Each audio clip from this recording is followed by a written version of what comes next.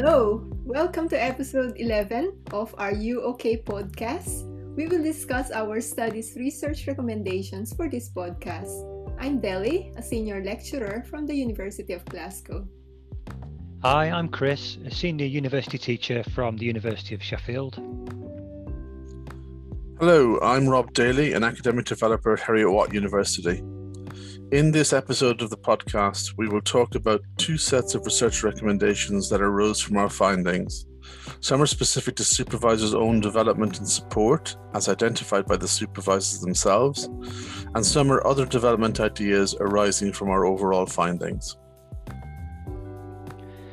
An important issue that supervisors identified was the need for greater peer support, and that's both for their PGRs and actually for themselves. So for the doctoral students, supervisors acknowledge that PGRs often work in isolation for long periods of study, and doctoral study can be a lonely endeavour.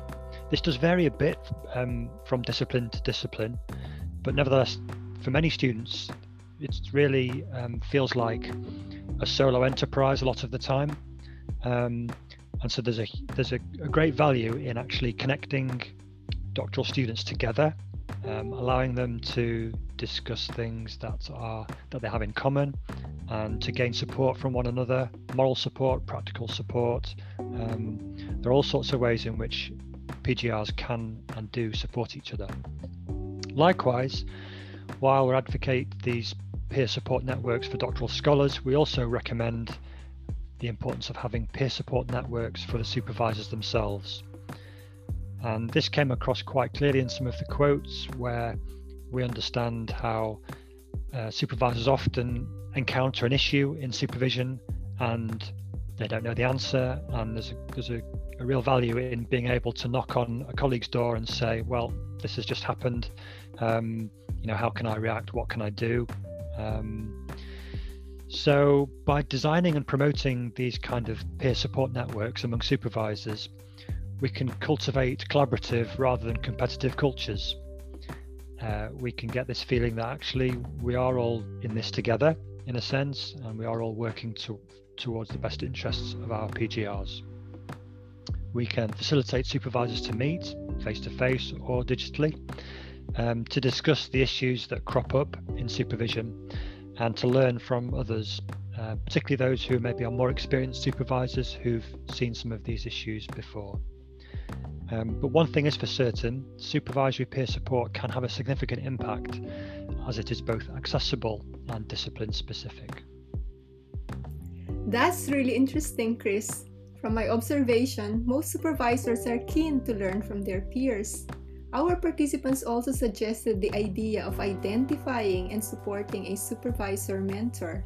What they said was, institutions should clearly identify an individual with the expertise to act as a tutor, advisor, coach, or mentor to supervisors. And this is because supervisors experiencing challenges can approach a designated advisor in confidence to explore how they might best react to their challenges, or sometimes just to get information on other sources of support for them or for their PhD students. And this work currently happens informally in most institutions, and usually falls under the expectations of a researcher development or academic development professional. And continuing with that, we also observe supervisors requesting workshops to be co-designed with international doctoral researchers. Our participating supervisors, for example, ask for workshop-based learning that focuses on how they can help fully understand, anticipate, and respond to the psychological well-being needs of our PGRs. And these may in fact be for both our home and international scholars, all within the context of the systems and support available in their respective institutions. Also, participating supervisors stress that PGR groups should be consulted in the design of these development activities. They believe that co-designing supervisor development will help ensure relevance with international doctoral students' lived experiences of transitioning to PhD study in the UK. And finally, they also suggested that workshop content will need to include the signs and symptoms of mental health issues, monitoring and managing their own mental health, and setting role, behavioral and relationship boundaries with PGRs. As you can see, these workshops aim to benefit both doctoral scholars as well as their supervisors. Absolutely, Delhi, and I think those kind of resources are really invaluable to supervisors. On top of that, something that emerged from what the supervisors were saying to us was the importance of integrating their development within the broader academic practice development. So what we mean by this is the importance of providing supervisors with the skills that they need to be supervisors and to do the best possible job. These things don't happen by accident, and as with any other skill, people need to learn that and to be encouraged and to have that formally supported and recognised. So as an alternative to asking supervisors to attend optional supervisor development on top of their core development in academic practice, we think it would add value to integrate supervisor development within the broader academic practice development provision. So for example, we suggest that supervisory development should be included within PG certs, PG CAPs, and there should also be RPL routes into that. But it's important to note that supervisors shouldn't just be offered existing provision, for example a PG cert, if that doesn't include supervision. So this is an issue that some of the training and the support that is commonplace doesn't really include supervision to a great degree. So for example, if a new member of staff starts at an institution, we really need to make sure that part of their provision does include this supervisory development practice. So in this way, supervision is positioned as a facet of teaching and learning from the outset, and academics can become familiar with the key challenges. They can get a flavour of the pedagogical underpinnings of good practice, and this really helps to contextualise supervisory work as part of a core student engagement skill set that is developed early in the career. As one of these PhD supervisors myself, these are all excellent ideas, Chris. I have now supervised a few, but in the beginning, I felt that I was learning how to be a supervisor from actually being one. Furthermore, giving supervisors a choice over what development they need is again something very important.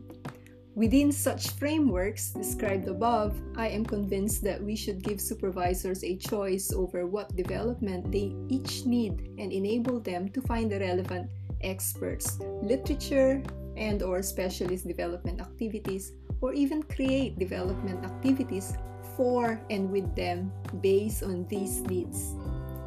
Now, it is likely that this will also involve working across key learning functions of the institution to locate, utilize expertise, for example, even with libraries, student advice, counseling services, disability services, internationalization teams, and equality, diversity, and inclusion colleagues. So this leads on to another important issue, which is that of key roles, and particularly we want to consider the PGR convener or tutor role. So leading on from what Delhi's just said, we feel it's important to develop the role and the support for the PGR convener or the Director of Doctoral Studies. Now there is some variation around the patch on how these roles are, what the titles are, and what the actual remit of the role is. And the role of the PGR convener can be broad. In many institutions, the duties attributed to the role are unclear or only loosely defined, varying quite a lot. This can cause a lot of confusion. Now, whilst we may not arrive quickly at the point where every institution has a role that is exactly similar. Nevertheless, we think that it's important that the PGR convener role is built up. This is a powerful way of resolving issues for both students and supervisors. Departments and schools should be able to develop their role descriptions to make these expectations explicit, and to raise awareness of the proactive side of the role and how the tutor can influence cultures of supervision, setting the tone for good practice.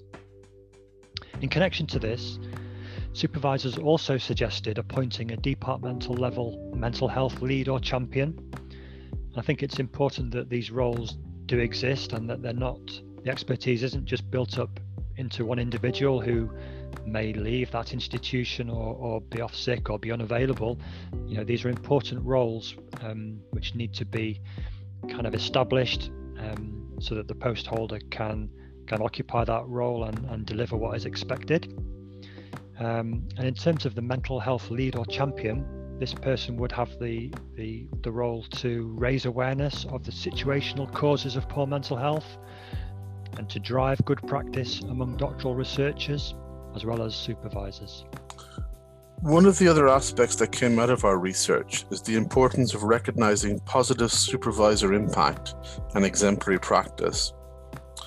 As well as learning development activities which often operate on a deficit model, universities should strive to recognize positive supervisor impact.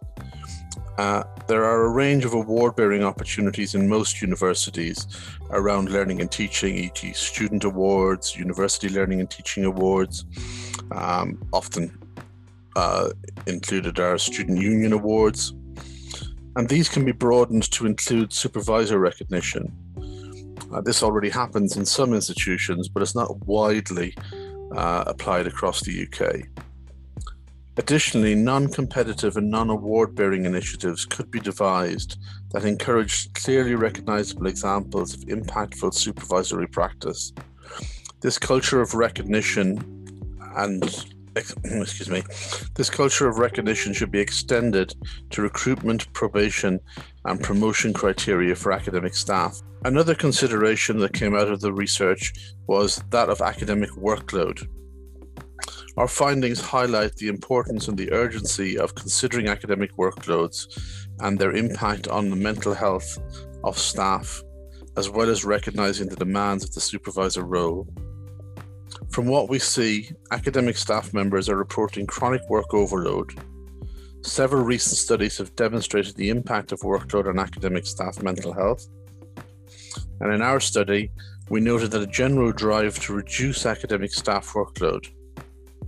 The introduction of a system of workload modelling that recognises the demands of the supervisory role and would afford supervisors more time to think, prepare for, and reflect on their supervisory practice. We also need to recognise the role of student-facing professional staff and how they can significantly contribute to addressing this issue facing our doctoral scholars. Through our research, we as a research team note the vast amounts of experience and expertise that student-facing professional staff in universities have, that this complements and supplements the supervisory knowledge. These staff members often provide impromptu, informal, and flexible support around PGR wellbeing issues, particularly where international PGRs do not feel able to talk to the supervisor or to use formal support services that the institution offers. This vital contribution is often undervalued. This professional group should receive formal recognition for the support they provide, as well as appropriate support and training. Such groups include international student support professionals, researcher developers and doctoral school managers, PGR administrators, student union advice teams, disability and counselling services, library staff, etc. We also believe that these staff should be consulted in the design of the supervisory and PGR development activities and or enabled to co-design doctoral processes and policies. These staff groups are ideally placed to provide rich contextualized examples or case studies to support supervisory development and to strengthen university processes around well-being and mental health. Thanks very much, Rob. And of course, because mental health issues tend to be exacerbated when we get detached from social support, it is then important to maintain frequent communication between supervisors and PGRs and prioritize mental health.